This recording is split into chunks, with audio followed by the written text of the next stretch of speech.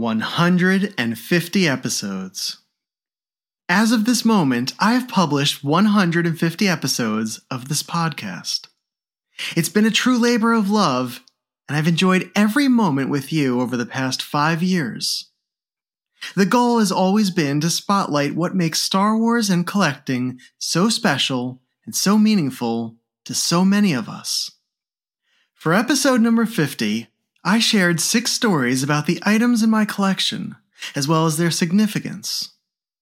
For episode 100, which is one of my personal favorites, I highlighted collectibles that covered both Kenner and Hasbro, vintage and modern, prototypes and production pieces that I acquired, as well as the lessons learned along the way. And as always, a key part of the collecting journey has been the friendships that have formed over the years. There's no understating that point. The friendships are really what carry us, and what we carry with us through the rest of our lives. And so for episode 150, I wanted to do something different. Something that focused on an important and vital part of the collecting community. Something that has become the lifeblood for the in-person connections that a Star Wars club offers. This is a look at what it is like to host a Star Wars collectors meetup and to open your door to friends and fellow collectors. This is a conversation with my dear friend, vintage collector and Ahsoka-holic FJ Robertus on the experience of hosting his first ever meetup. This is episode 150, and this is only the beginning. And this is Star Wars, Prototypes and Production.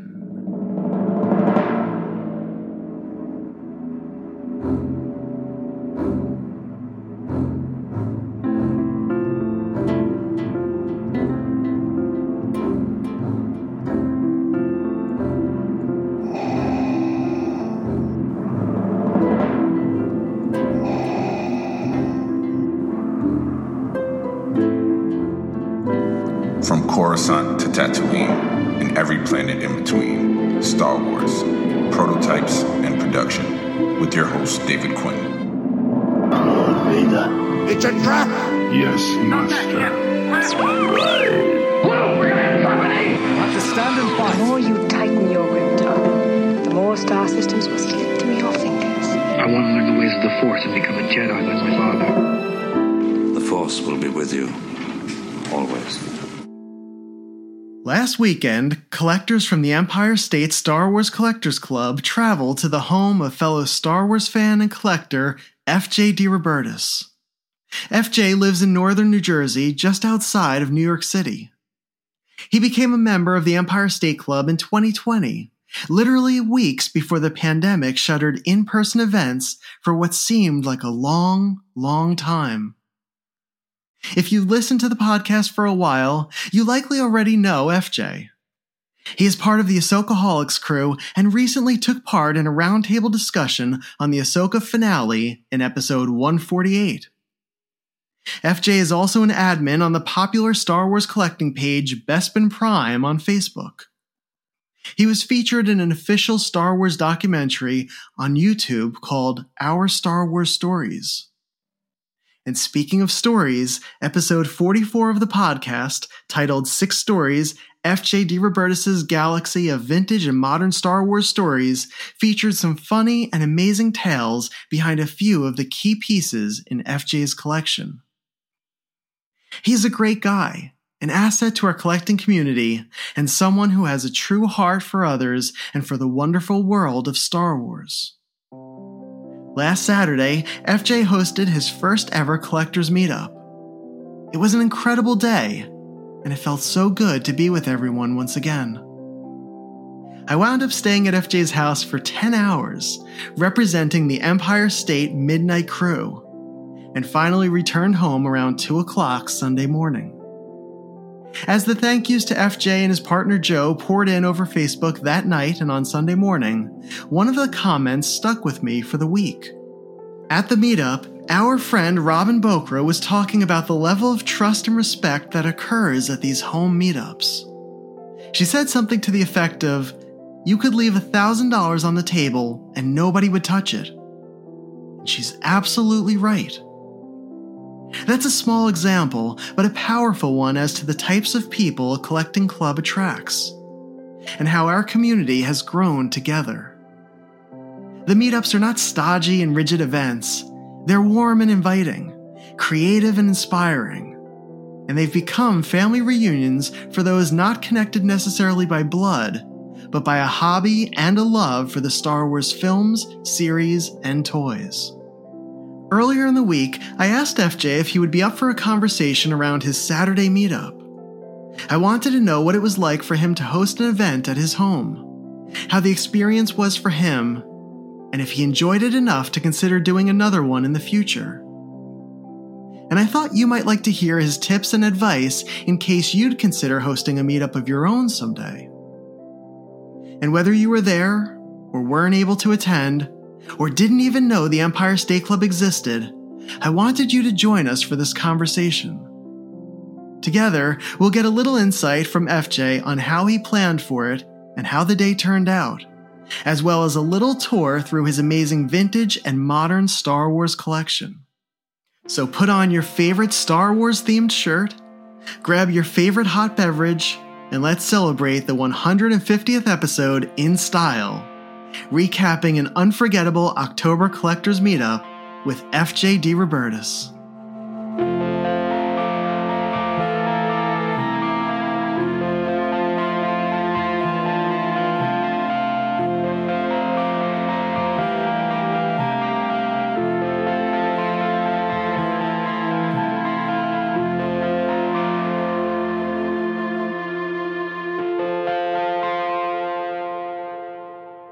FJ, a week ago today, at this time, I was driving to your house to go to your first meetup that you ever had and hosted, and it turned out to be a wonderful day.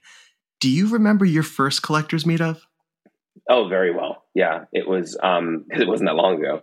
It was the last meetup before the whole world shut down. It was at Ross Barr's house, I guess it was 2020, right? It was in January, I think, of 2020. It was either the very end of January or the first February? week of February, but it was very, it was still in the winter, and yeah, it was an amazing time, right?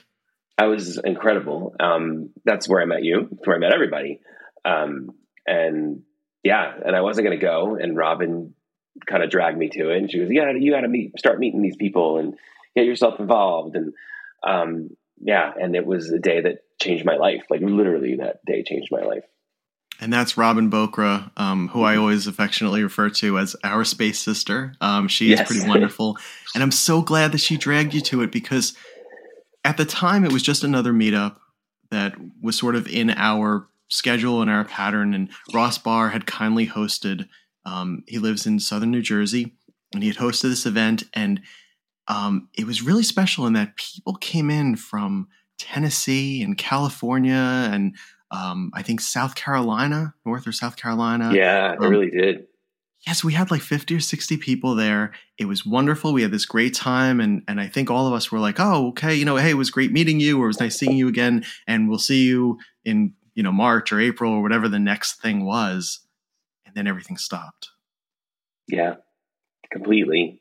But if I hadn't gone to that, I mean, it was amazing. Like when I came in, everybody made me feel like I had been part of the club, like for years, since the beginning. I mean, that's just how welcoming everybody was. And because of that, I mean, I felt so comfortable almost immediately. And then, we just, like you and I started, keeping in touch right away. And I did that with a lot of people. And then during that lockdown, I was chatting with people all the time on, like, whether it's Facebook Messenger or texting. And if I hadn't gone to that meetup, I wouldn't have had all that during the lockdown, which made the lockdown a much easier. It made it easier going through the lockdown.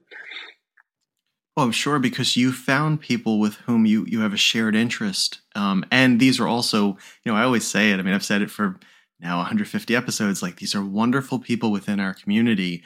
And I think everyone really, especially early on, leaned into that idea of, this is this is a tough thing, a tough challenge that we're going to have to get through. And let's figure out creative ways of staying together, even when we can't be together in person. Yeah, for sure. Do you remember meeting anybody at Ross Barr's house that time in 2020? Yeah, I think like everybody. Like I remember, I think when I walked in, I think I first saw like Chris and Steph, and then I went to like shake hands with Steph, and she's like, "Oh, we don't shake, we hug." And she gave me a big hug, and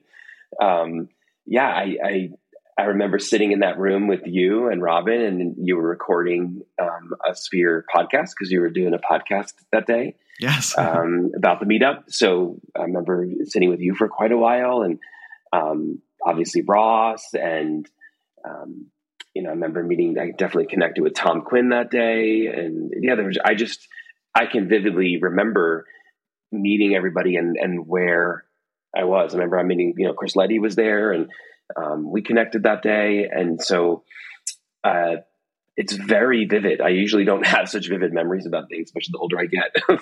I can remember things from when I was like 2 and 3 years old vividly, but then for some reason can't remember what I had for breakfast. But but I do remember that day so vividly, and I think it was just a pivotal moment in my life. I know that sounds kind of crazy, but I think anybody who's in this community would understand that.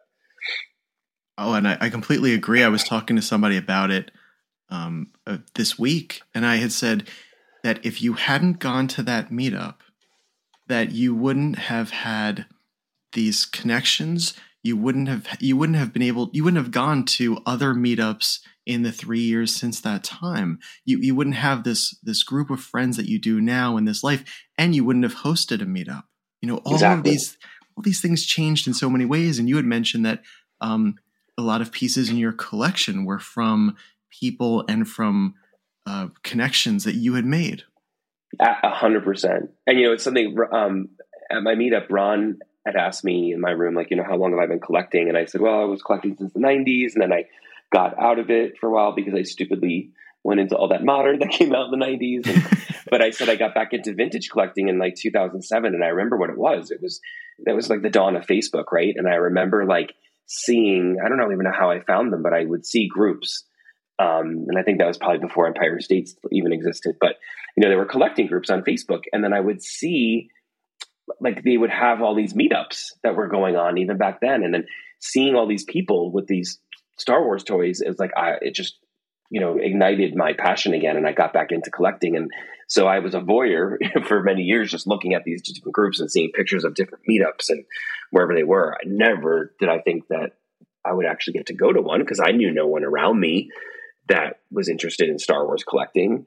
I was alone. I was on an island, and not even going to a meetup. Never did I think I would actually get to host a meetup where people would come and, and just really partake in a great day, Yeah. And I think you highlight one of the issues that always seems to be a problem, and that there's this gap between when we first see elements of meetups and even, collecting and things like prototypes, where you look at all this stuff, you look at a community, and yet there seems to just, I think before Facebook and before social media, there was this gap of, well, how do I become connected? And you wind up kind of watching it almost through a TV screen. And I remember even feeling like that and listening to Sky and Steve's Kivecast podcast. Yeah. As I would drive to toy shows by myself or, with a friend, and look and say to myself, well, they just went to Washington, D.C. for this international collectors event. Like, how does that even happen? Like, there are these people that exist, but who are they? Where are they? How do I get in touch with them? Yeah, exactly. And I had never at that point, like 2019 was my first celebration, the one in Chicago. I had never been to a Star Wars celebration. So I know a lot of people would meet there and connect, but yeah, I maybe went to an occasional toy show, but just like you said, by myself. And bought a couple things like a local toy show, maybe like at a hotel or something. But yeah, I just kind of saw it as this entity that was like outside of me and beyond my reach. So you had said that when you had left Ross Bar's meetup in 2020, that you were really touched by how comfortable people made you feel, how you had connected with so many people, in one moment, in one day. What were some of the other things that you took away from that meetup? I think it was just true friendships that I was seeing. It was, and then I saw this at every meetup since and at mine, that when you go to someone's meetup, yeah, of course you want to see their collection and you want to see how they display things, and you want to see, even if they have things that you have, how are they displaying it differently? And you get inspired by others' collections. But it's really, to me, at every meetup I've ever been to, including my own now, the collection is just the backdrop. It's sort of just there, and it's just facilitating this time to gather with like good friends. Like, it's not just, it's not just like coworkers. It's really good friends, and getting time to bring people together who live far apart that can come and hang out. And so that, to me, that's what I first saw at Ross's. And then I think the next meetup I went to, it was FonsCon after, and same thing there. And both had beautiful collections that were inspiring, and it was great to hear about them and their stories behind some pieces, which are awesome to hear that too. But it's really just the friendships and being together. I think that's what, really stands out for me. And FonsCon was another special one. So that's our friend and fellow Ahsoka-holic, Fons Napolitano, who lives in Syracuse, New York. And I mean, he always throws, an amazing event. And it's always nice to kind of get up into that region of the state as well. I'm glad, though, you brought up the point, and I think a lot of us feel this way, is we look at our respective collections and we say, oh, I can't host a meetup. I don't have the collection that this person has, or whatever it is. And I think you make the best point, and probably one of the most the core points that I would hope that we'd want to get across, which is, it doesn't matter. Like a meetup is never really about the pieces you own or the collection you have or anything like that. It's a backdrop for really a family reunion, getting people together who want to be together, who get so excited. They count down like it's a concert, and we all just want to be in the same room and connect and hear about each other's lives and build memories together and laugh. And I can really say your meetup was just, it did that in such a wonderful, connective way, especially, toward the end of this year. Like it's been really one of the highlights. Awesome, David. I'm glad that you felt that way. And I think, and just kind of piggybacking off of what you said there, is if anybody is thinking about like having a meetup at some point, like just do it. Even if you only have like one cabinet of stuff, who cares? Like, and I say that coming from, because literally, I think I texted you like the day before the meetup, or maybe it was even the day of the meetup. I don't know. I'm still a little worried because, I hope people aren't disappointed in my collection, because I do have a vast vintage collection and some other stuff as well. But like, there are people in this community that have just, amazing things that I, financially just will never have. Like, I'm never having a rocket firing Boba Fett. And I just got into a droids run recently, carded run. And my friend Mike was like, oh, now you're going to need the Vlix and the Boba Fett. And I'm like, I know that's not happening. Like that's something that's left out of like my collection. So right. I know that I'm sure I'm not the only one who thinks that way, that like, I can't have people over. I see all their collections people have, and I don't have that. And so I did feel that way a little bit right up to the meetup, and that quickly diminished, because when people were here, again, they were beyond complimentary and just, just loving the way that I lit things up or displayed something. And then again, the collection was sort of just kind of dissipated, and it was just about milling around and talking to everybody and just being with everybody. So I think now I would never be intimidated again. And I hope that maybe somebody hearing me who's thinking about having a meetup, just do it, because this is the most non-judgmental group of people you'll ever meet in your life in this Empire State Club and beyond. And even some of the clubs that are kind of like our sister clubs, right? It's no judgment zone about anything. Everybody's just happy to be together and appreciate whatever it is that you have. And that, I kind of knew that. Of course I knew that going in, but you have that, little bit of worry. But then after experiencing it that day, everybody's just amazing. And there's no reason to ever feel that way. Yeah. And it's one of those things too. And I because I've been trying to figure out what makes this so connective. And why do people keep coming back? And I think a big part of it is that they want to. It's not an obligation. It's not something that somebody sees on a calendar and goes, oh, I have to go to this person's house where I have to, it's like following your favorite band and seeing that they're going to play somewhere near your hometown, in October, and finding out in August or September, and then marking on the calendar and just mentally every day counting down, preparing, going through your head as what songs are they going to play and who am I going to, how many tickets am I going to buy? Who am I going with? And all of that, because it truly is an event. It's something that we all look forward to being with one another. And I think that's a big key part of what has carried this hobby and has made it so dynamic, and just knowing that I was going to your house, to see you and also to see your collection, that we've spoken about for years. Like that really meant a lot to me to be able to do that and to do that in the company of our friends. And I think it goes back to I'm sure everybody that was here last weekend, I'm sure at some point in their life felt alone in their passion for Star Wars collecting and in their collecting. And they don't have, I have friends that come over and see it and are, wow, this is pretty amazing, but they don't have that connection to it. So I think for myself, I felt so alone in that collecting. So when you're here at a meetup, or going to the annual and you already know that you have this one commonality with all of them. And that one thread leads to all these other threads of things you have in common. So I would say most of the conversations I was having here on Saturday were not about Star Wars. We're not about my collection. They never are. Somebody was asking me. Yeah. So I think it's just all that. It's just a great connection to have in your life. I'm really glad you did it and that you took that step. So why did you want to host a meetup? I think to finally be in my space where I didn't feel so alone with my collection. Just to have people here appreciating it in a way, obviously I want to host a meetup to be with my friends because everybody everybody that was here and even people who couldn't make it, they're my friends. They're not just people I know that are in a club. They are my true good friends that I know I could count on, and I know they can count on me for anything.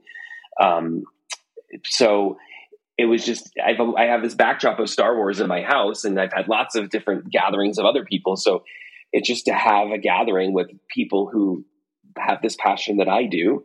I think just the energy in the house is a different energy than it is when I just have, other friends over, if that makes sense. It's just the force, I guess. The force is just a little bit stronger. And I was hoping for that, and it blew away my expectations. So that the feeling of the force in this house, with everybody here with that shared passion, I just think makes just the general conversations richer and more exciting. And I don't know, it just feels like family. It almost felt like I had a family holiday here this past weekend.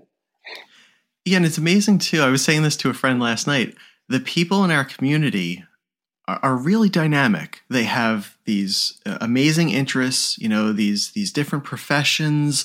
They have hobbies inside of collecting and outside of collecting that are really unique. They have different outlooks and different perspectives on life, on the world of Star Wars, on everything. And so, and most people have a genuine excitement and want to be together. And I think when you bring all that in and you put that into someone's home who also appreciates Star Wars and has a really interesting, exciting collection too, I just walked around and I kept kind of popping into your collection rooms from time to time and either joining in on the conversation or just listening to what people were talking about. And I found that fascinating.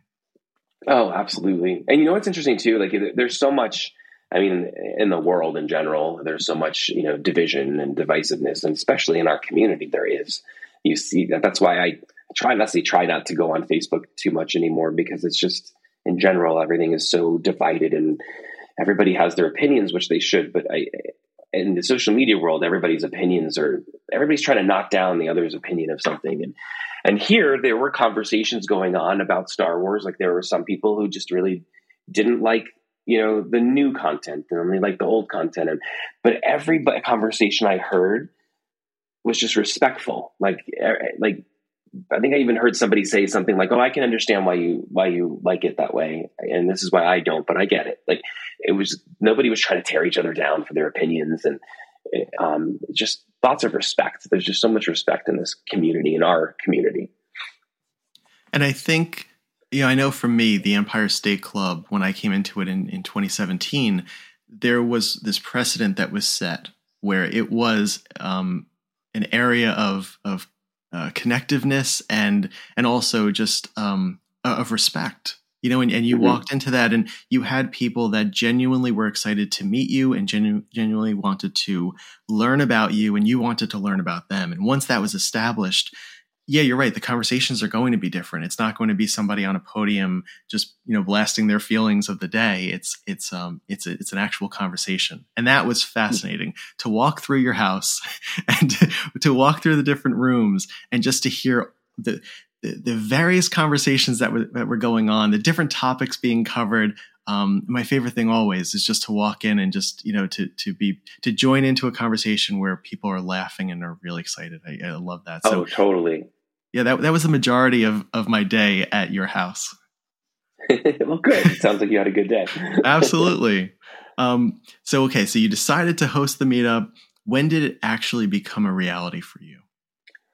I guess as soon as I posted that, the event on the page, which I'm realizing now, that's why I started just posting on the regular page. I don't think nobody was really seeing the event, that I kind of made. It just kind of gets lost up there. But when I posted that event, I'm like, okay, this is real. Like now, now I know I got to go through with this.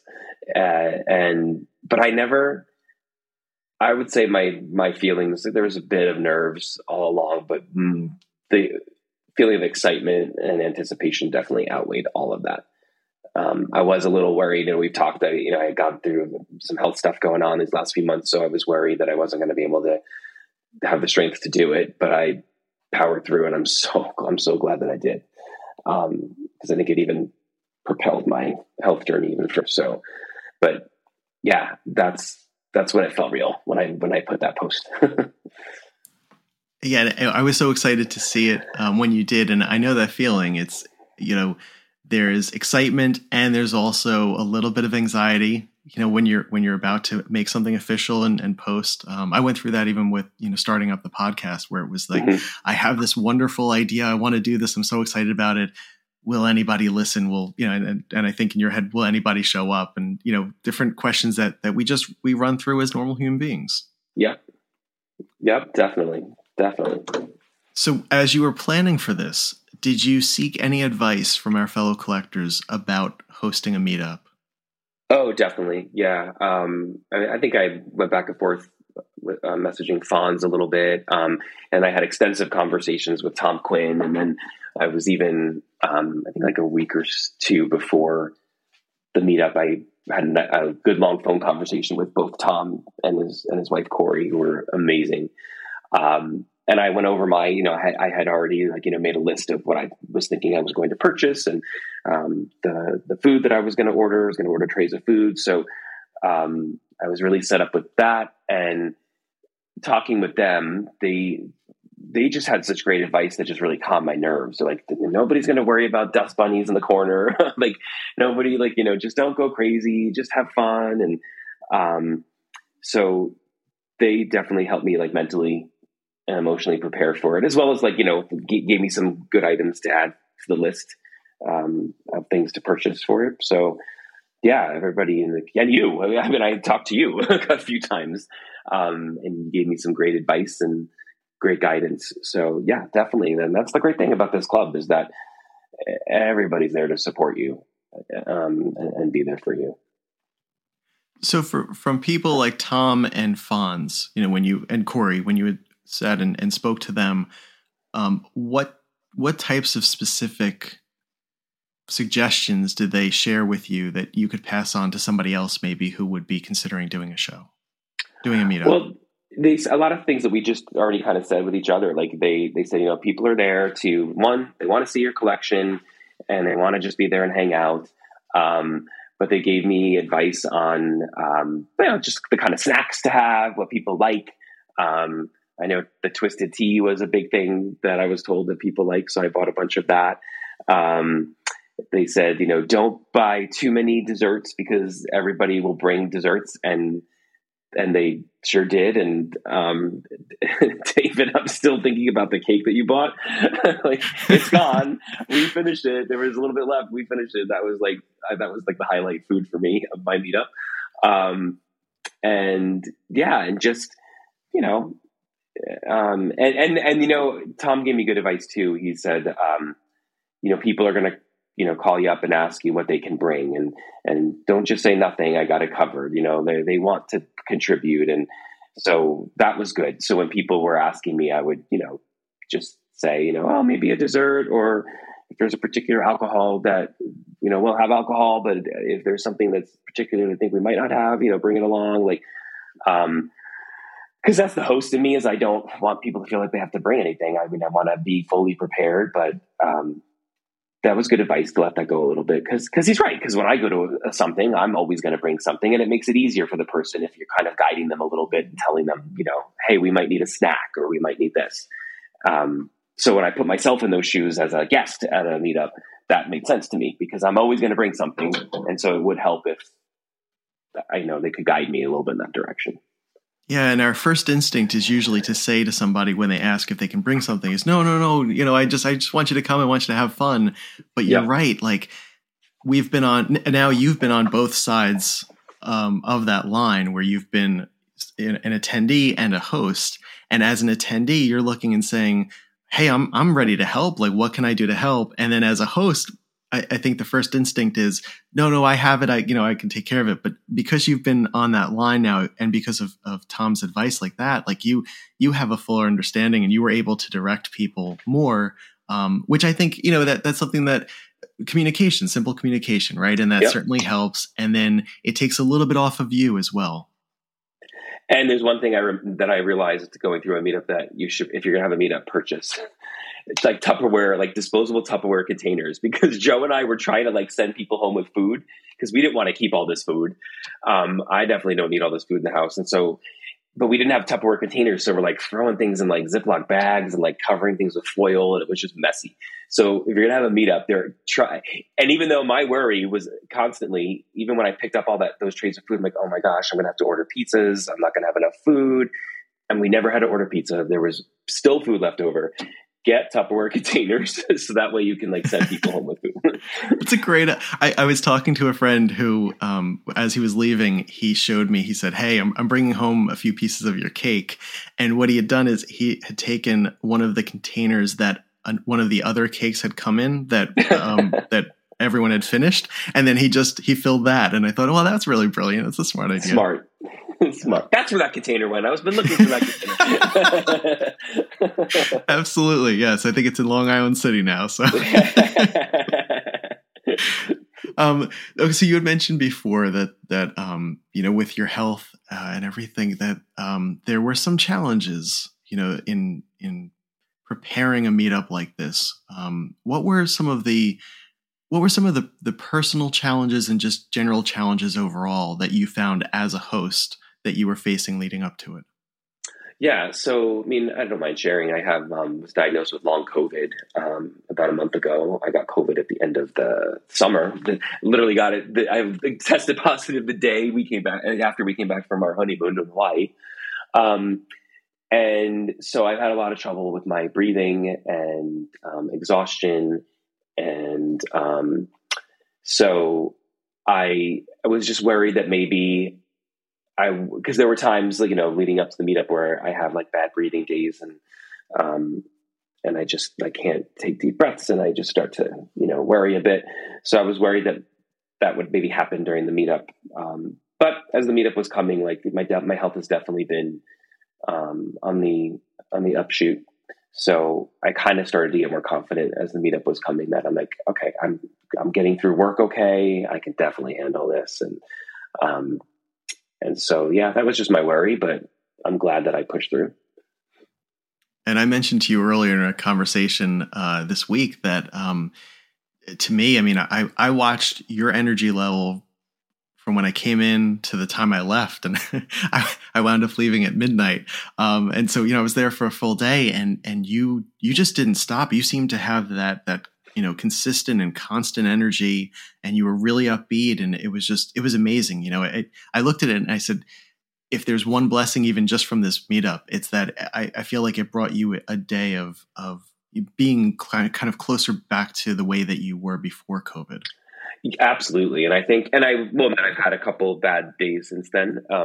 But having a day like that reminds me that, like, okay, I'm having a bad day, health wise, but I know I'm going to be fine because I had a great day at the meetup. And I think I just think the energy of everybody here, I believe in energy and how powerful energy can be. And I think everyone's energy really helped my energy and helped me, just power through and have a great time. And I didn't even think about my illness at all that day. Whereas other days it is on my mind because I'm feeling it physically and then it's on your mind. But that whole day, I didn't think about my health at all. I just focused on everybody. I love hearing that. And I think, it's also, you're right. The energy that our friends brought to this meetup surprised me because it was nonstop. I was trying to think of like, okay, there's usually like a point where things kind of quiet down a little bit in the middle, toward the evening, and the conversations maybe get a little lower key, and they really weren't. I mean, it felt like the energy stayed at a perfect level throughout the entire day. And we're talking, hours and hours. Yeah. And I will say it's funny because, this is the first time Joe has met everybody. And I've gone to all these meetups and he doesn't come because, like, a lot of people's spouses don't, some do. And he appreciates my passion and my collection. He's just never been a Star Wars person. So when he finally met everybody, he said to me when it was all over, wow, I get it. Like, I get why you always get so excited to go to these things and you come back always so like jazzed and happy. And he's like, he just loved everybody. His nickname was George Glass from Jan Brady's pretend boyfriend. I think that's what everybody was starting to think that, and I don't really have a spouse, but they saw he was real. And just to see him, that's another proof that this is not just about Star Wars. He was interacting with everybody the whole day. I watched him like him and I were never together the whole day. It's not like he was latched on to me. He all day long, I watched him talking and having conversations with different people, and he really loved everyone and he really gets it. He's, so that's another piece of advice for people who are having a meetup. If your spouse or significant other is not a Star Wars person, don't even worry about that because that's not what it's all about. And they'll have fun. They'll love it too. I can't tell you how many times people have brought their significant others to these meetups. And then they come and speaking to them, toward the end of the evening or, an event like the annual, and their attitude is, when's the next one? Like, I want to come. And, and I find it so funny because a lot of times, you're right. You have people who don't genuinely care about Star Wars. They're coming because, their husband, wife, boyfriend, girlfriend, whatever is there. And, that's one of my favorite things because it transcends the Star Wars fandom and it becomes something more. Absolutely. And I think now Joe will I don't know if he'll be able to come to me to every meetup, but I think he'll definitely come to some now because now he sees that it's not just a bunch of nerds talking about Star Wars. It's a bunch of really cool people who are not nerds at all. Well, we're all nerds, but of course, cool nerds. But he sees that it's just a good time, and now he's made some connections. Like I think he now will be like, oh yeah, I'll see Chris again. I'll see Steph again. I'm going to see Fonz again. Like he's going to know, he's going to, chew David's ear off about his garden again. And then, I think he will definitely come to future stuff because now he knows people and feels comfortable and realizes that what it's really all about. Yeah, that was one of my favorite moments of the night too. So I'd gotten to talk to Joe, and I think we were down your basement, and I stopped him and I said to him, "Okay, FJ's love is Star Wars. What is something that you're really passionate about? And he said, I believe he said cars and yard work.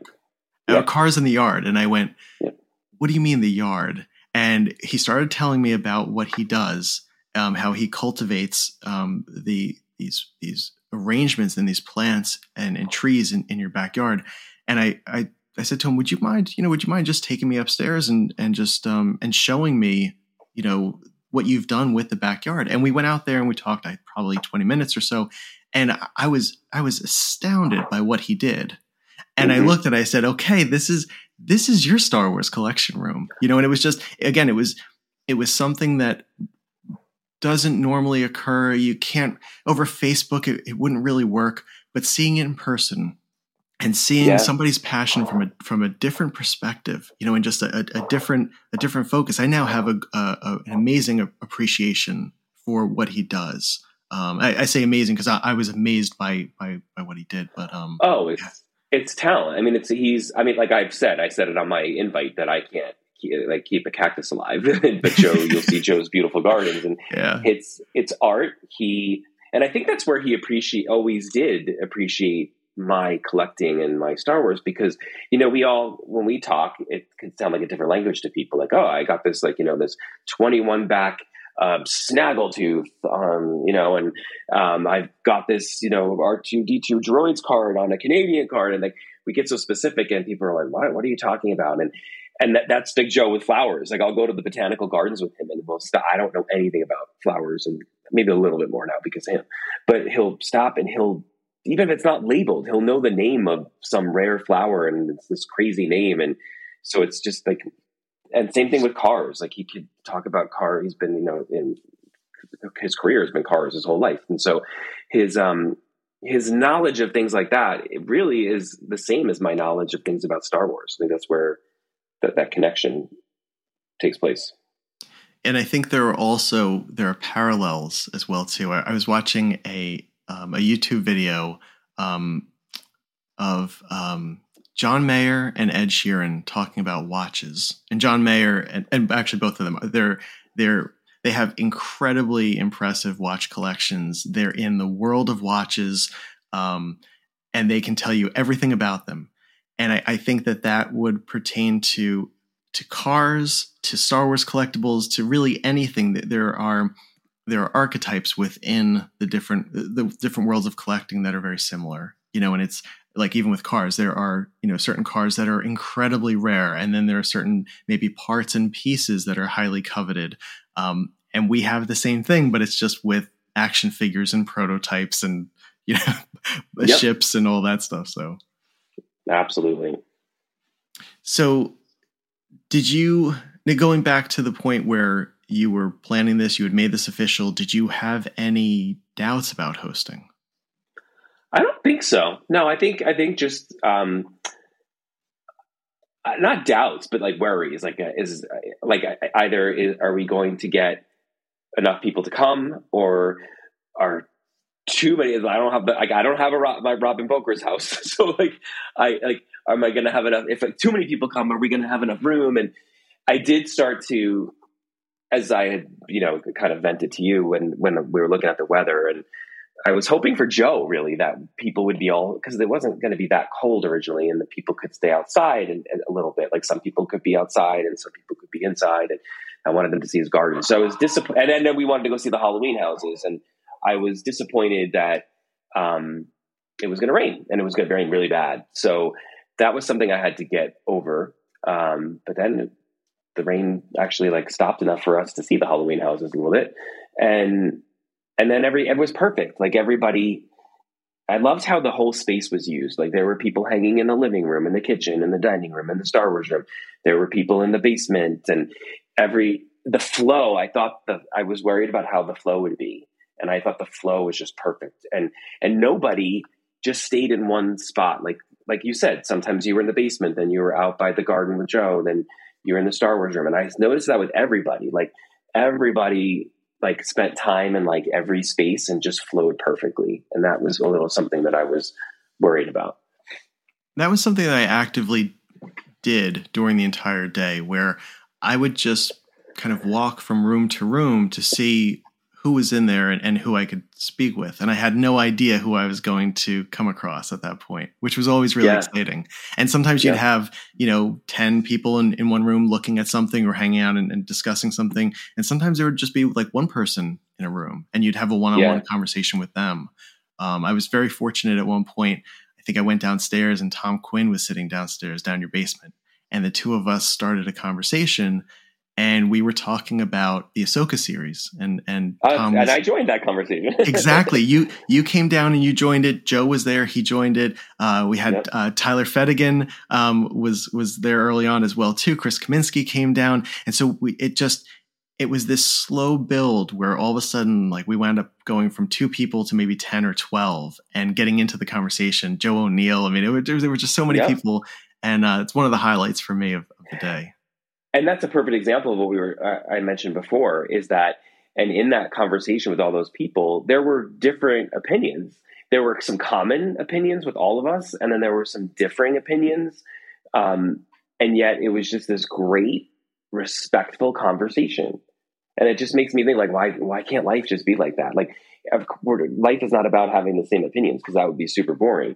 But like, why do we have to be so angry about different opinions? And why can't we just be respectful? And that conversation is proof that exists. Like, we all had common and uncommon opinions, and everybody listened to each other and respected each other. Like, that's how it should be.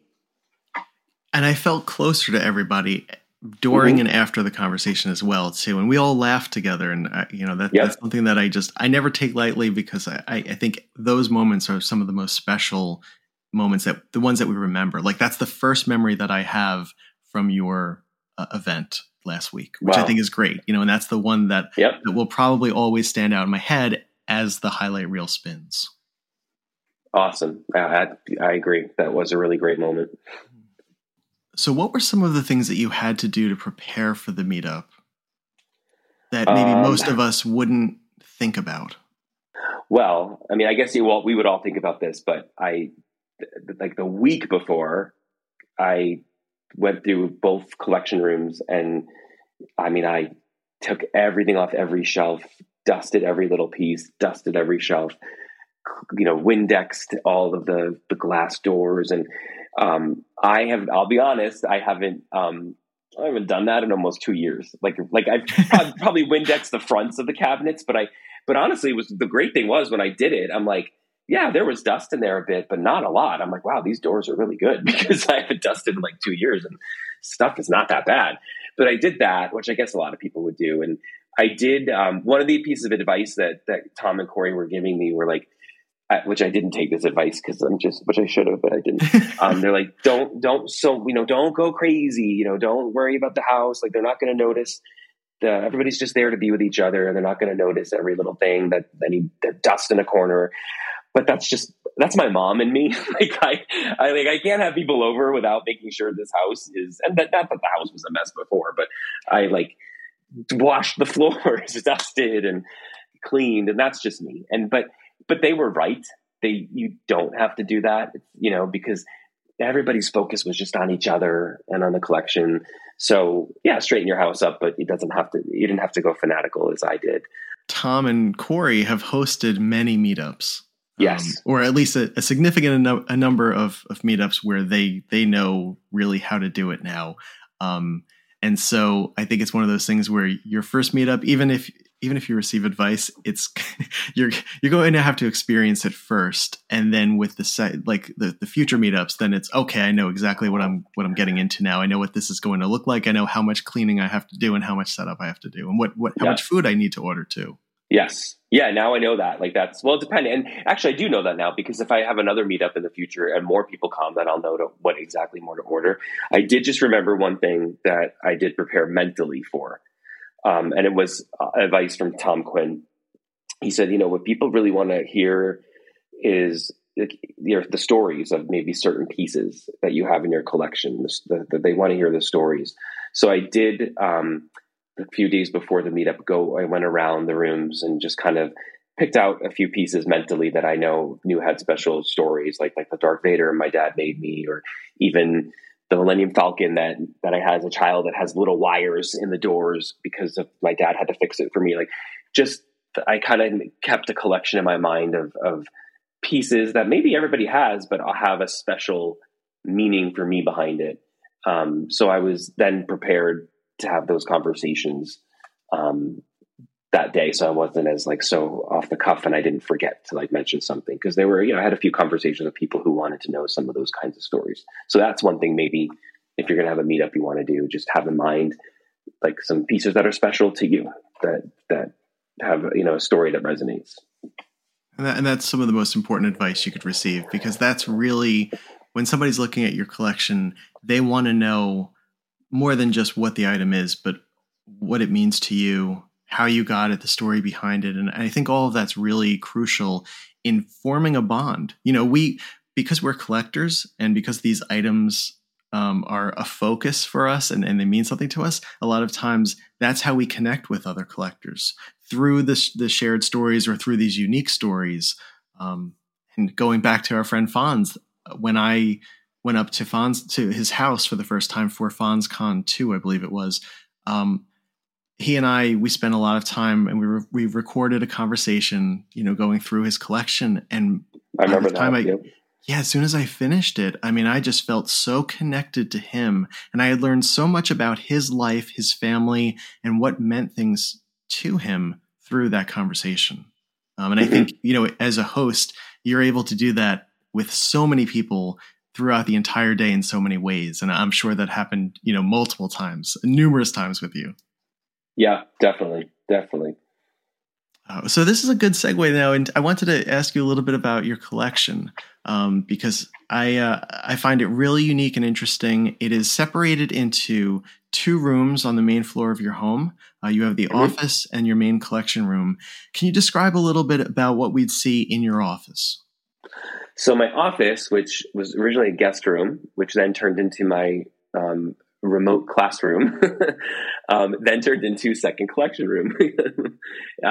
In there, you'll find I have a new focus in the last few years of hot toys, which to me are pieces of art. They're somewhat pretty much limited, especially now they're new models. So they're limited pieces.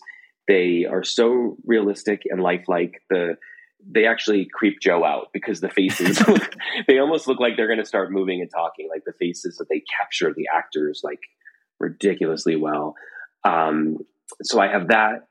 These are premium 6 scale figures that are made, really, fully articulated, done up to the nines with the outfits and the costumes and the items that they come with. Like these are true. Yeah. These go beyond any sort of action figures or anything. These are pieces of art. Oh, absolutely. Yeah. The clothing, just the textiles that they use for these are just so legit, and they look like they're popping out of the movie. Most of them, they really, really do. So I have those in here, in like DTOF cases lit up, and it's not like the vintage collection. Like you can't be, at least, well, there are people that are, but I am not a completist. I just get pieces that I like.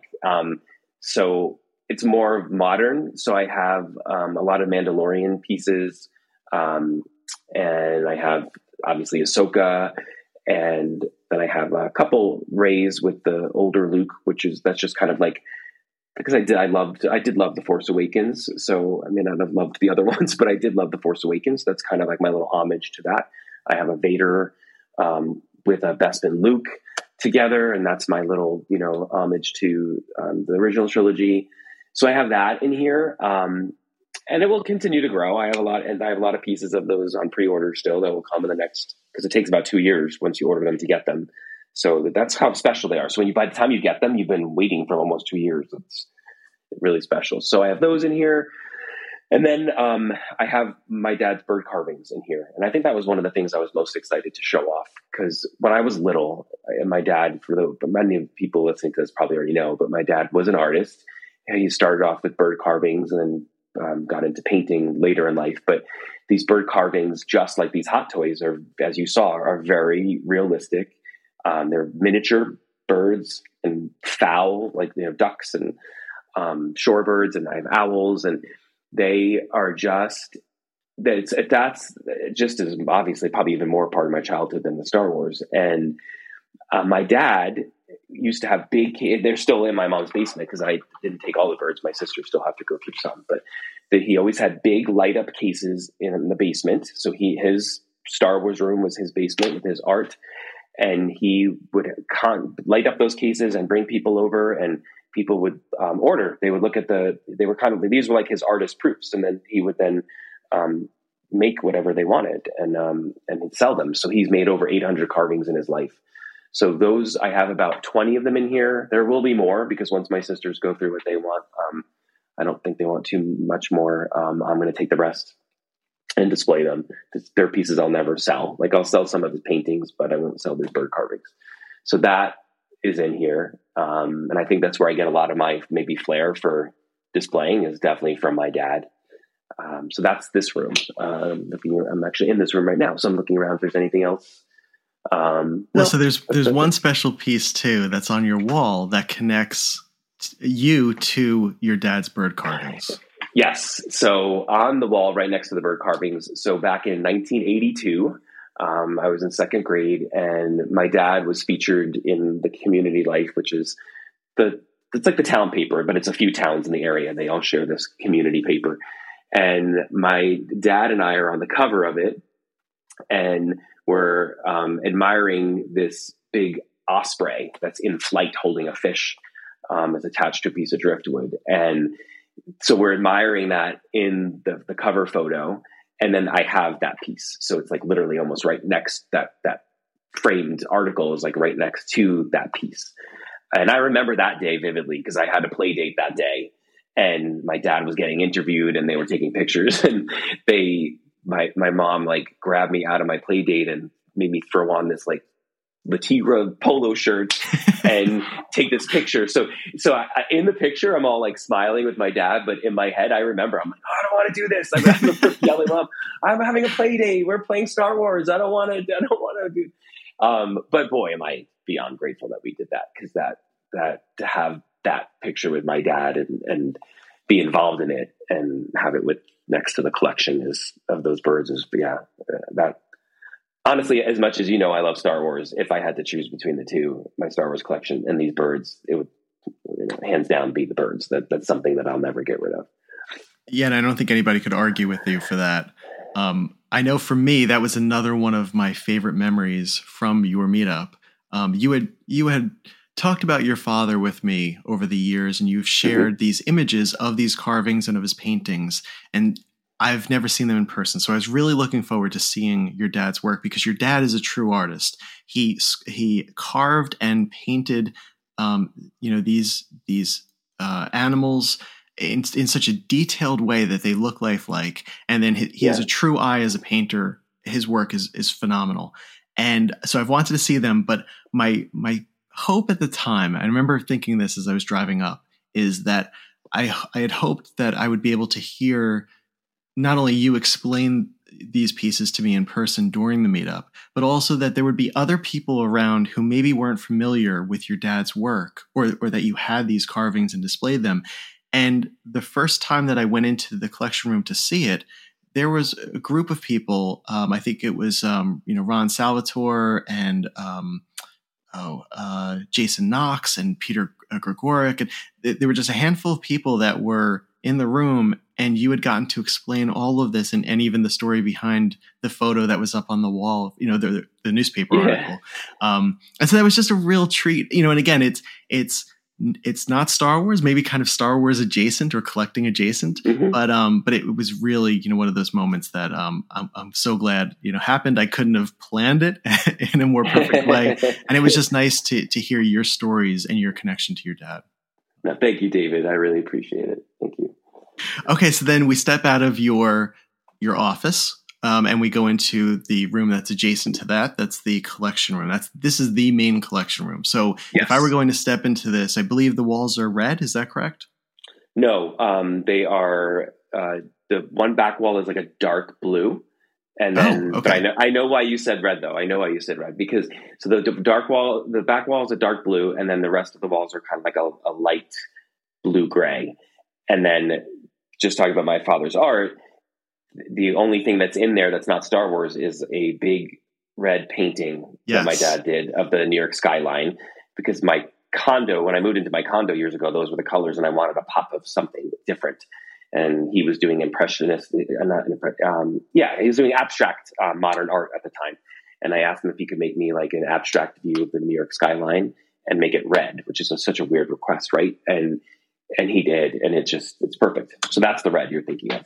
That is, and that I told you it's one of my favorite paintings that I've seen in at least the last decade. I absolutely love it, because to get that right, it takes a true artist's eye and a true.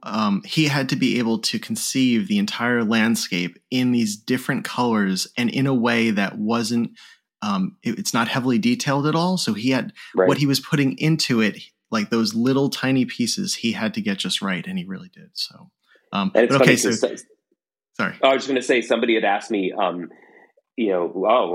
not realizing what that was, like, and saying, oh, well, when is that coming down? So you're going to put some shelves up there for more Star Wars. And I said, never, because this is my haven, this room. And so when I'm here on my couches watching TV, I see my dad's painting. So yeah, I know it's not Star Wars, but it's never coming down. No. And it's perfect for that room, but you're right. Like, I think because it's so striking, that's how I remember the room as being red. Okay. So we walk into the room now. What kind of shelves and what kind of items do you have on them? So I have all of my cabinets are a mixture of, they're all IKEA. So a mixture of Billy bookcases with glass doors. And then I have a couple Detolf cases in there as well. Everything's lit up. I use like these IKEA like strip lights, my LEDs, which they don't make anymore. So if anything ever goes out in there, I don't know what I'm going to do. So you walk in, and on the left side, if you're walking in on the left side, you'll see there's 3 Billy cases, with double doors. And those are a mixture of, so I have, the vintage, so everything in this room is vintage except for the Ahsoka cabinets. So these cabinets have like a mixture of my 12-inch vintage figures. I have all of them in packages, and I also have them all loose on the shelf as well. You'll see in there things like my Sandcrawler. I'm going to stop you for 1 second because I want to clarify this, because I was really impressed.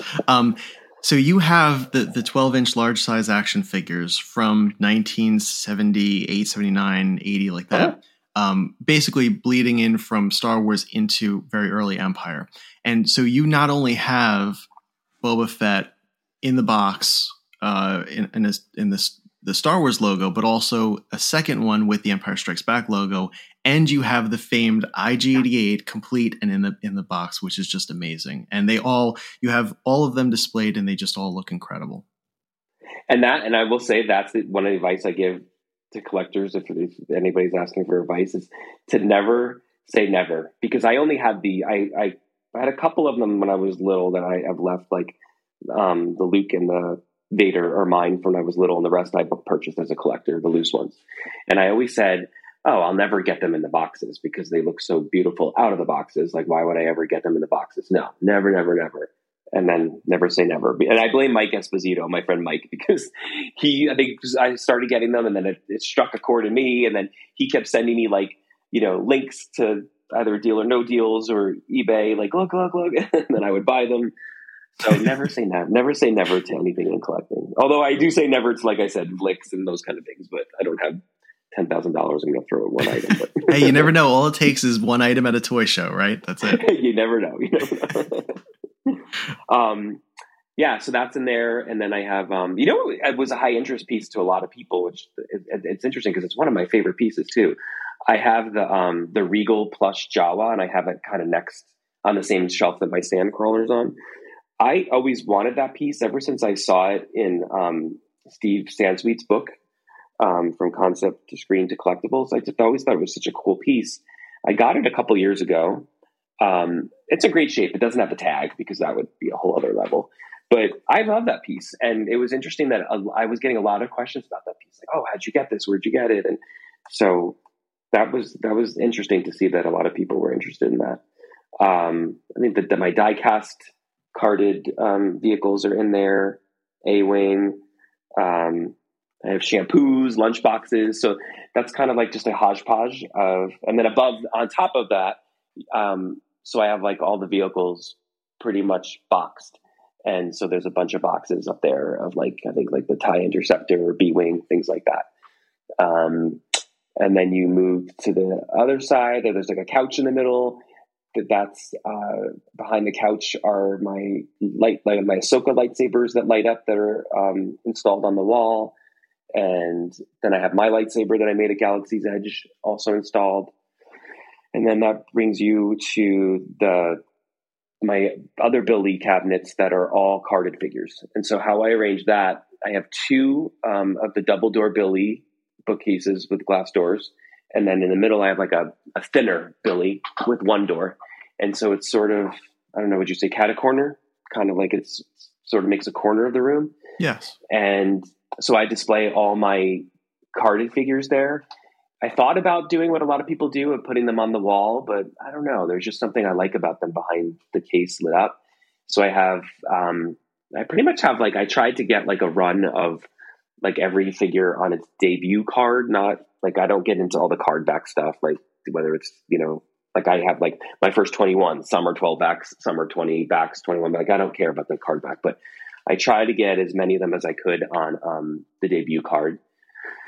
Some are not. Like I have a couple Empires that are on a Jedi card, and I just kind of, you know, I'm okay with that's fine. I'm with it. But I pretty much have every figure on the card, and then I just finished a Ewoks run. I just started a Droids run, so I have R2 and 3PO, and all the Power of the Force. And then on those shelves, I kind of put like, so the cards are like the acrylic cases.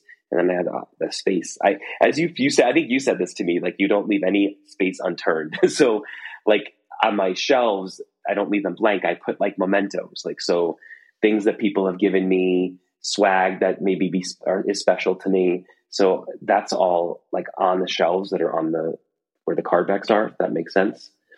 And then if you go over a little bit more, then you're going to get into my Ahsoka cases, but on top of my Ahsoka cases. So what I do also in my room is, besides having the boxed pieces of the vehicles, I do have some vehicles and play sets also displayed in front of the box. So like I have my AT-AT and then the box is behind it. So you'll see some of that on top of the shelves. And then the Ahsoka cabinets I have 3 of the half size, like half height Billies with 2 double glass doors. And those are all filled with like Ahsoka items, memorabilia. And then turning one last turn, that's where you'll face my TV and that painting that we talked about. And then flanking either side of that is 2 DTOFs. And that is where I have like my original, that's all my original vehicles. So I have like my original TIE Fighter, my original X-Wing, all of that displayed with the box, and they usually have the figures displayed with it. And yeah, I think that's pretty much it, unless you can think of something else that I'm leaving out. Well, some of your 12 and 20 backs are signed, and they're signed by some pretty incredible people. Yes. So I have, and that on my one shelf, I have like what I call autograph row, and I have my original 20 back Luke. So I met Mark Hamill back in 1996. I think he was at the Virgin Megastore, and he was signing autographs and promoting voiceover work for some CD-ROM game that he did.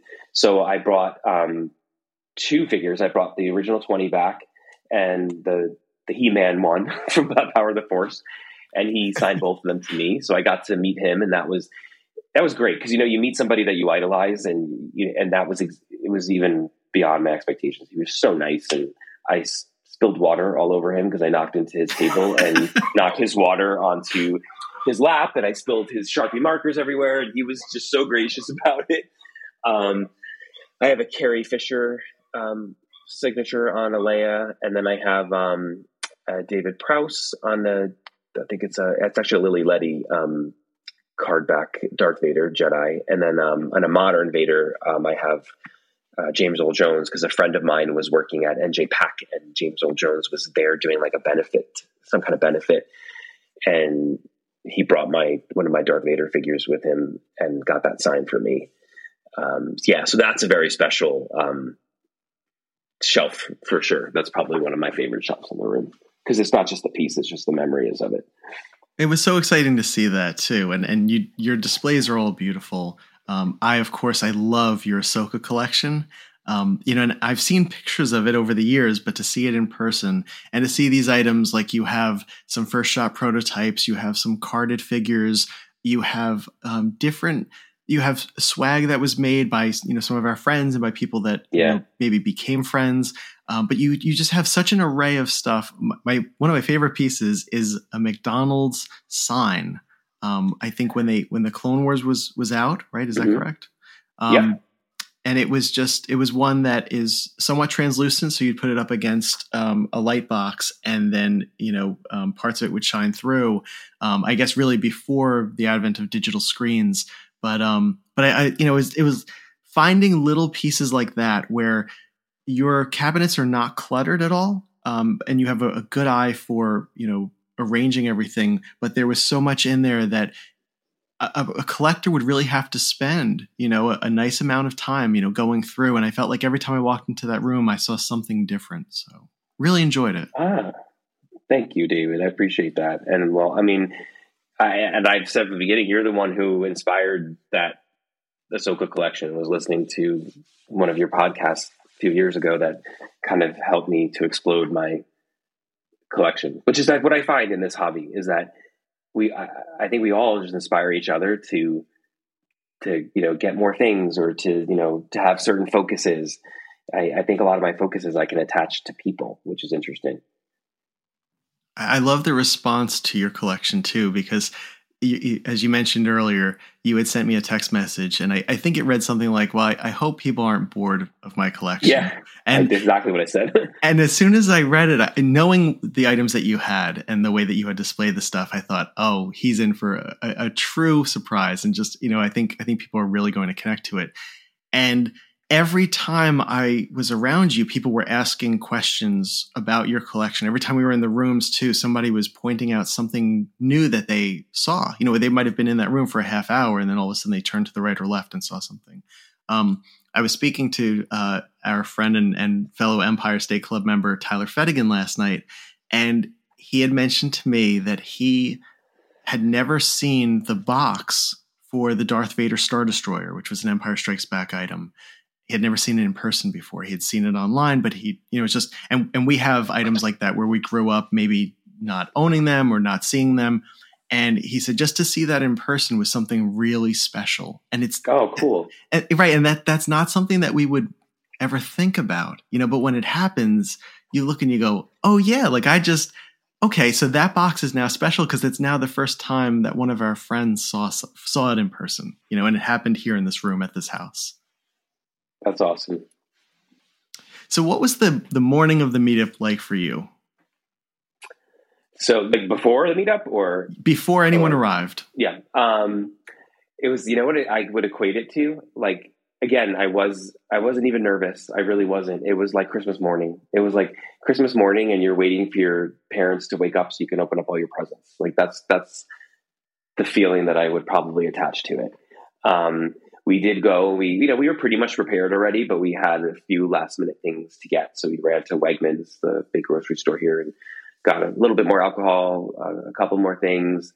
Joe all of a sudden wanted to get like fresh flowers for the house. So he went out and bought some fresh flowers and talk about last minute. Yeah, exactly. Just like last minute touches, like nothing that was really like everything that we bought was not needed. So that's why I didn't feel like, we weren't stressed. Like, oh my God, I got to go here and get this. The only thing we needed and we had to wait that day was like to get ice. But, so it was nice to be able to get more things, but not feel stressed about it because they weren't needed. And, it was just waiting for that anticipation of, who's going to be the first to come.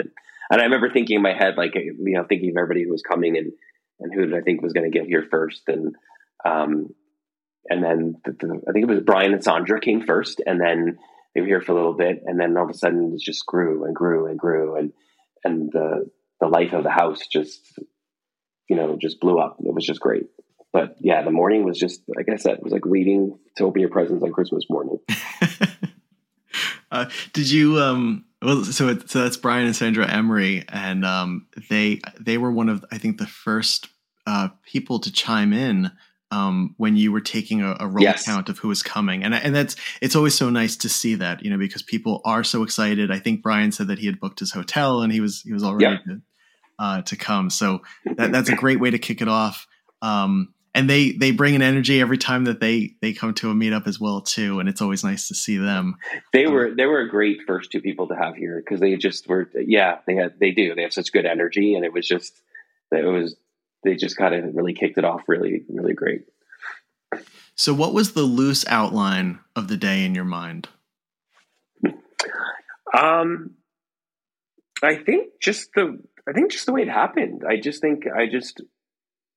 was hoping that it would be, everything would just be sort of like self-sustained, that everybody would just be having a good time. Like, where if I left the house, like if I had to leave, that it would continue without me, like that I was just this facilitator. It's kind of like how I see myself as a teacher. As a teacher, I'll teach like a little lesson, and then I'm hoping the students will then continue their work, and then I'm a facilitator, and then I'm going around helping whoever needs help, but that they're doing their work on their own, and they're able to, to take things further on their own. And that's kind of how I was hoping the day would go. And it's exactly how it went. I did not leave except to go see the Halloween houses with a couple people, but that's how it was. It was like, I facilitated this, but I wasn't needed. Like, it was just this space now that everybody was enjoying. And so, like I said before, the flow, how everything was going, that's what I think I was hoping for. And that's exactly how it came out. I think before, in the past, I thought, with these meetups, you had to do, I don't know, like I know at Ross's, they did something there was something like an auction or giveaways or something. They had some kind of contest. And so I had forgot about that. And as I was close to the meetup, I'm like, oh, I don't have anything like that. But then we know everything. I think every meetup has its own thing. So we had the Halloween houses to go see, and I made swag, and I have so much swag left that for the next probably 5 meetups that we have for Empire State Club, I'll be bringing that swag with me to give out, because there's tons left. That's what happens. Absolutely. Yeah. So I think it went exactly how I thought it would go, and then some, and better. Would you say that was your overall personal goal for it? Maybe that it would sustain without you if you had to leave, or that the flow would just happen kind of on its own? Yeah, I think so. I think that's been because of my illness too. That's how I am at work too. Like, in case I have a bad moment or a bad day and I have to leave the situation, I have to make sure that everything can go on without me. So I think that's been my mindset for the last few months anyway. And so I think because of that was my mindset for this. And luckily, I was fine. I didn't have to happen, and I was here the whole time. But yeah, and I think, I don't know, maybe that's just the energy I put in. So that's the energy that came out. And you had just mentioned the giveaway at Ross Barr's house, which was something that is not usual. It was kind of unique to that. That meetup. It was cool. But I saw something really special, and I wanted to mention it to you. That I remember I was sitting and talking to Ross Barr at the end of the night. We were talking for a while, and it hit me that your first meetup was at his house. And then from that, 3 years later, he was driving up north to New Jersey to attend a meetup at your house.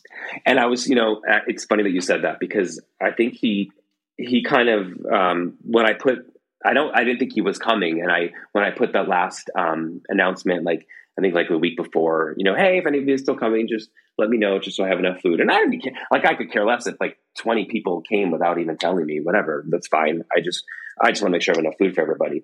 But then he chimed in and he goes, yeah, it looks like I'm going to be able to make it, because I think he originally had something going on with family, and then he was able to make it.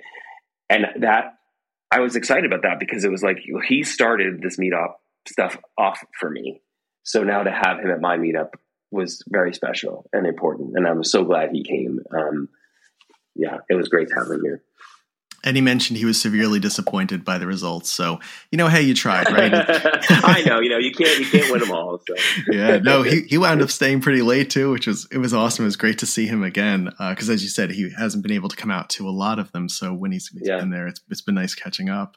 And his meetup was incredible. So that was like, like all these meetups, like the bar is always set. So it's, like I had a lot of his meetup in my head too, and I was kind of planning it. And that's what I saw at his meetup. People were milling around in different, that energy flows in different places. And so that maybe that's where it kind of got in my head of how I wanted the flow to be here. And I felt like it sort of did mimic that in a way of where people were moving around.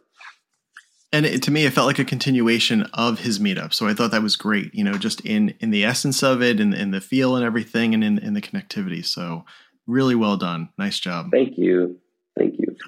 Was the day a fast-moving one for you? Was it a blur, or did it slow down at points where you got to relax and enjoy it? I think all of the above.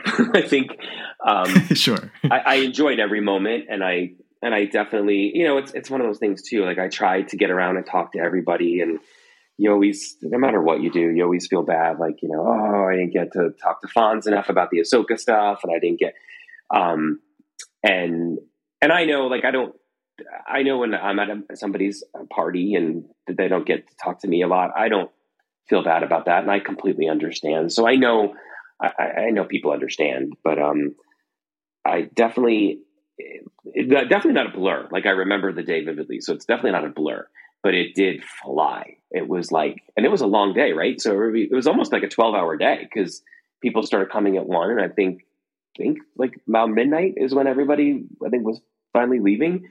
And I wasn't even like, you think, especially being sick, you think that I would have dropped at the end. And I guess I was on a high, and when everybody left, I'm like, oh, I kind of wish people were still here. It went super fast, but like, I always say to my students, time flies when you're having fun. Like, it's true, but it flew, but no, it wasn't a blur. It definitely wasn't a blur, which is good because I wanted to be able to remember it. And also I think what helped for me is I can't drink alcohol right now.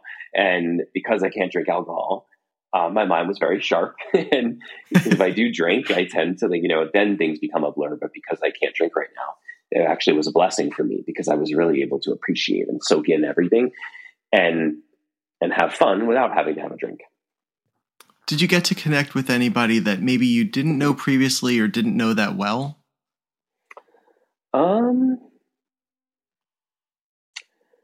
I think not. I don't think so. I think everybody that came really, I've already felt very close to.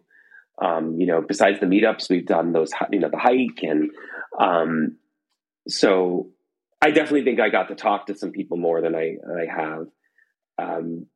Tyler, I feel like he's become such a good friend, but not even like, you had kind of connected him with me in the last, month or so because of being sick. And he's been an amazing help for me in my journey and giving me great advice.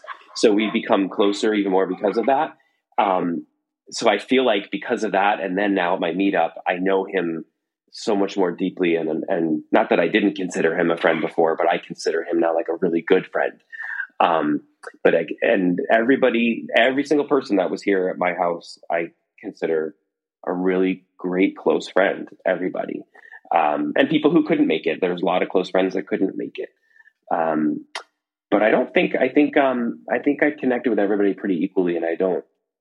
Besides that new, closer relationship with Tyler, but that started before the meetup.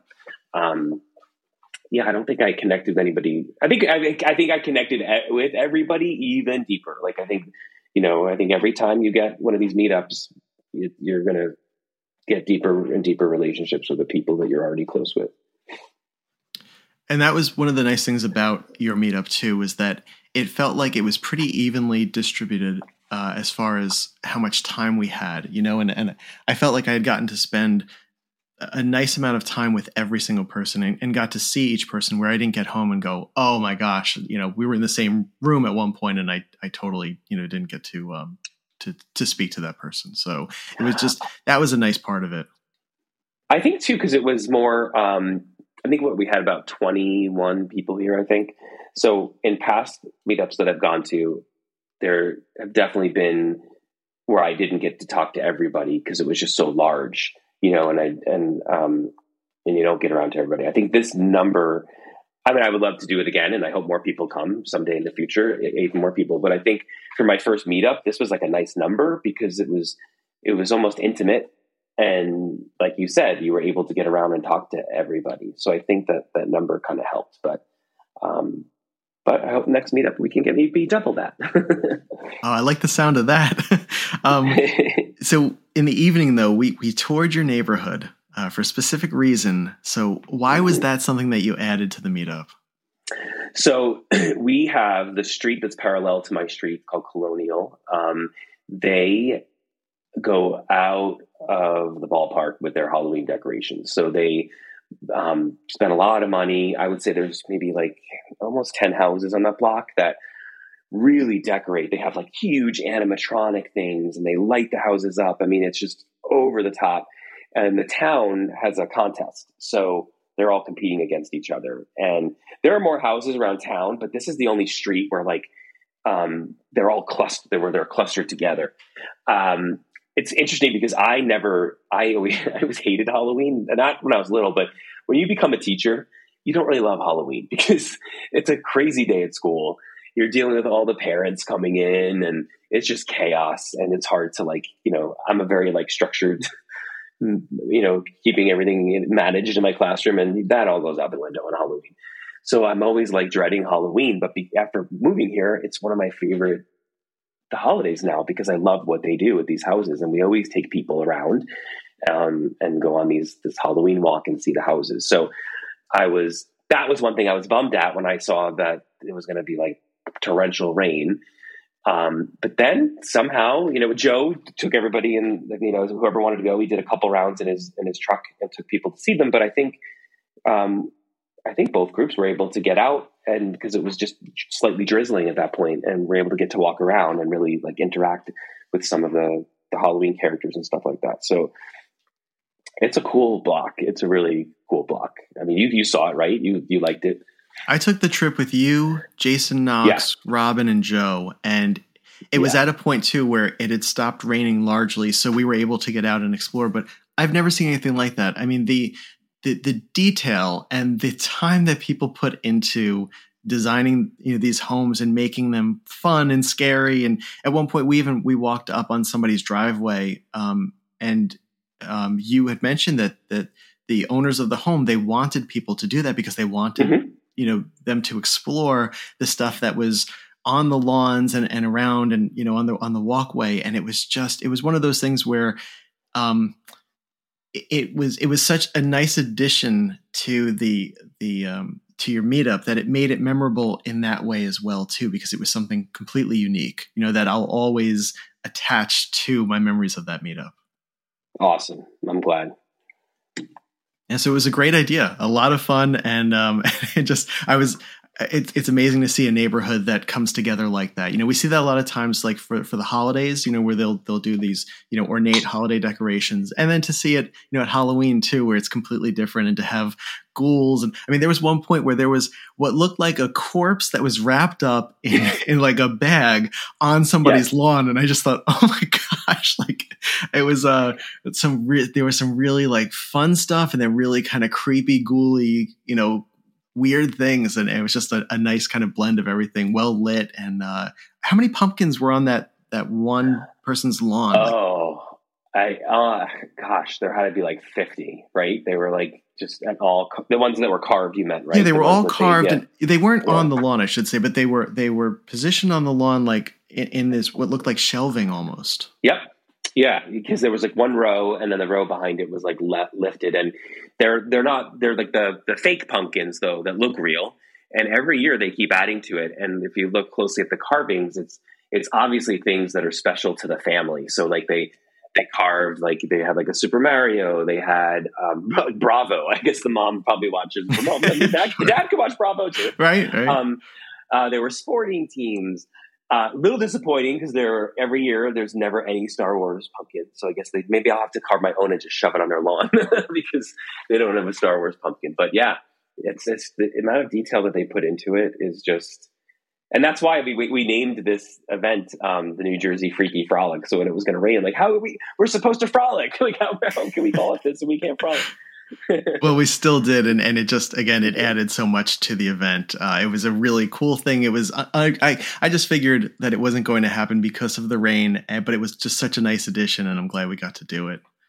Awesome. If you were going to rate your meetup from a 1 to a 10, and I don't want you to be modest, I really just, as far as the way that you experienced it and what the experience was like for you, what would you rate it? So can I give it 2 ratings? And Sure, I'll tell you yeah. why it's here. So for what I experienced and my, like, just me being with everybody, and I'm going to give that a 10 just because it was so good to be with all my friends. The meetup as a whole, just because I'm not a perfectionist, but I always say there's room for growth. So I'll give it, the meetup, like a 9, because there's always, things that we could do better.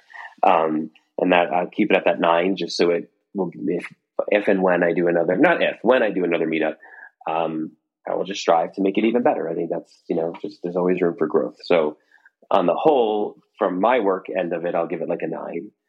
And that is big for me because you know me and I am pretty modest, and usually I'm very critical of myself. So, but as of my experience with it and being with everybody, a 10 plus, 11, as Spinal Tap says, it goes to 11. Well, I'm happy to hear you say that, because I would give it, an 11 or a 10 plus as well too. And I think everyone who went would say the same thing, because it was so connective. It was so joyous. It was really, I came away from it going, that was the perfect day. Awesome. But so you gave yourself a 9, and again, I think that's very fair to do. There's always room for improvement. We learn and we grow from there.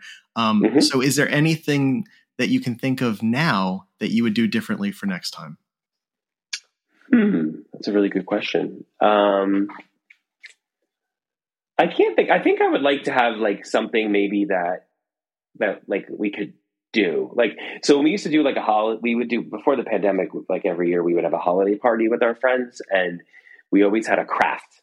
So the one year we had Santa Claus hats and glitter glue and all kinds of things that people could decorate their hats with, and then they wore their hats for the meetup. And one year we made ornaments. So maybe adding something kind of cool like that, like in the basement, something like maybe like a Star Wars craft or something that people could leave with, like a memento that they could add to like their collections to remember that meetup. I mean, I know I had the swag, but I think that if it was something that they could create and leave with, that might be kind of cool. My family and I do that at Thanksgiving in preparation for Christmas. So we always make an ornament, and we have, all of the family members design and decorate an ornament. We started doing that because, with my nephews, they were young, and it would be a fun activity for them. And it became a fun activity for us, and we just continue that tradition. So I could definitely see that happening at a meetup. I think that would certainly be interesting. And as you know, we all love swag and taking home items and adding them to our collections. So that would be the perfect way to go. Awesome. So I'll plan that for next time. I'll start thinking now. I like it. I like the idea. Well, so I was going to ask you this anyway, but I think you've already answered it a few times. Would you consider hosting another event at your house in the future? Definitely. Good. And I think it would be to think, like, do I make it, like, do we just do Halloween every year, or I think for Joe, I would maybe have to try to do like a summer or spring one so they could get to enjoy his gardens. I don't know, but I don't know when, but we'll definitely give it some breathing room and give more people a chance to do meetups. But definitely, I would definitely do one again as long as there's a want for it. I'm glad to hear that, and I think, I think whenever you plan to do it will be the perfect time for you guys, and we will be there. So awesome. If you were just looking back on the day and thinking about some of the moments, which moments would make it into the highlight reel for you? I think, which you kind of said this too a little bit, I think stepping back and just even moments that I wasn't involved in, and just seeing people engaged and talking and being with each other, going through my collection on their own where they didn't even need me, and seeing Joe engaging with everybody. And Joe's for his job, he's very out. He has to be outgoing because he's like a marketing director and brand manager. But he always says in life, like I'm the social butterfly one. I'm the one who gets things going. So he's more reserved than me. But to see him talking to everybody and connecting with everybody, those are the moments, that meant the most to me and really stick out for me. Have you received any feedback about the meetup yet? Yeah, between that night, people left, and then just messages the next day, and then just comments on Facebook. Yeah, everybody just seemed to have so much fun, and that's what means the most to me. I don't care, but I want to have fun, but I care more about everybody else having fun. Did you hear any feedback about your collection? Yeah, definitely. People were complimentary, and my dad's art came up, and so yeah, absolutely. This is kind of a strange question, but it was one I was thinking about during the week. Did hosting give you a different perspective of our friends or of our collecting community? I don't know if it gave me a different perspective, but it definitely solidified for me, as I said before, what this is all about. And it's about friends just wanting to get together and be together. I think everybody that was here, I already felt very close to and have a relationship with. So that did not change. It just grew even stronger. That's nice to hear too, because that's really what you want, as you're leaving somebody's meetup, or you're hosting and everyone is, leaving at the end of the night. You want to feel those deeper connections. You want to come away from it with in-jokes and stories and just a truly memorable time that really outlasts a lot of even the collectibles that we pursue and that we're interested in. Definitely. If someone was considering a meetup, and I think there are a lot of people who would like to have people over and would like to host a meetup, but either they have their own doubts or they're just unsure of how to do it or whether people would show up, what would you say to somebody to encourage them? Just to do it. Like, just that there is no, like we said before, there's in this community of ours, and all of our friends, there's no judgment. People are just happy to see what you have and how you display things. And they're just happy for you to provide a space for them to come to get together, and have an excuse to be together. So just don't delay, just do it. If you feel like you want to have people over, don't hesitate. And that's the soundbite right there, is don't delay. Just take the step, give it a try. You and I, we've also talked about people who maybe have never attended a regional club meetup or an event or, something like Star Wars Celebration, convention. For those people, for people who aren't even considering hosting because they're not even, connected yet, how would you encourage them to get involved and connected into the Star Wars collecting clubs and the Star Wars community at large? I would say go to a meetup. Like, just, if you're seeing that a meetup is coming in your area or part of whatever Facebook group you might be in, go to a meetup. And bring a friend with you. If you're afraid to go alone, like, even if it's somebody who's not Star Wars related, just bring a friend with you. I definitely would have been intimidated to go by myself. Now I wouldn't. I obviously go all the time by myself, but going with Robin definitely, broke the ice for me. But even when I went with Robin, I think I barely saw her that day at Ross's house. We were together in the beginning. I stuck with her for a little bit. Then I started talking to one new person, met another, and then we were really separated for most of the day because we were meeting different people. So just kind of rip the Band-Aid off and go, because it changed my life. It literally changed my life going to that meetup.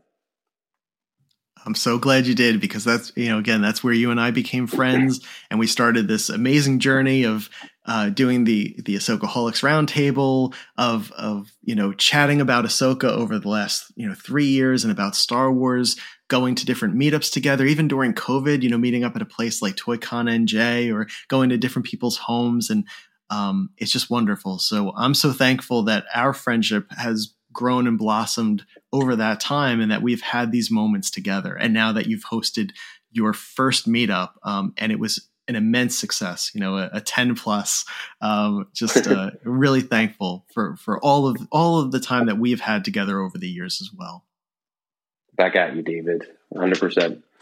All right. Well, FJ, again, it was so much fun talking to you about this. I really thank you so much for taking the time to do this, because I think people need to hear about this. They need to know what it's like, to host an event and to have people come to your house, and just what that is overall, and what the experience is like to go to somebody's house and to experience a meetup together. So I'm really thankful that you decided to do the Freaky Frolic in October. It was wonderful visiting you and Joe, and I'm so glad to hear that there's going to be another one. I look forward to the next one. Awesome, David. Me too. All right. I hope you have a wonderful weekend. I miss being at your home already, and can't wait for the next one. Awesome. Thanks, David.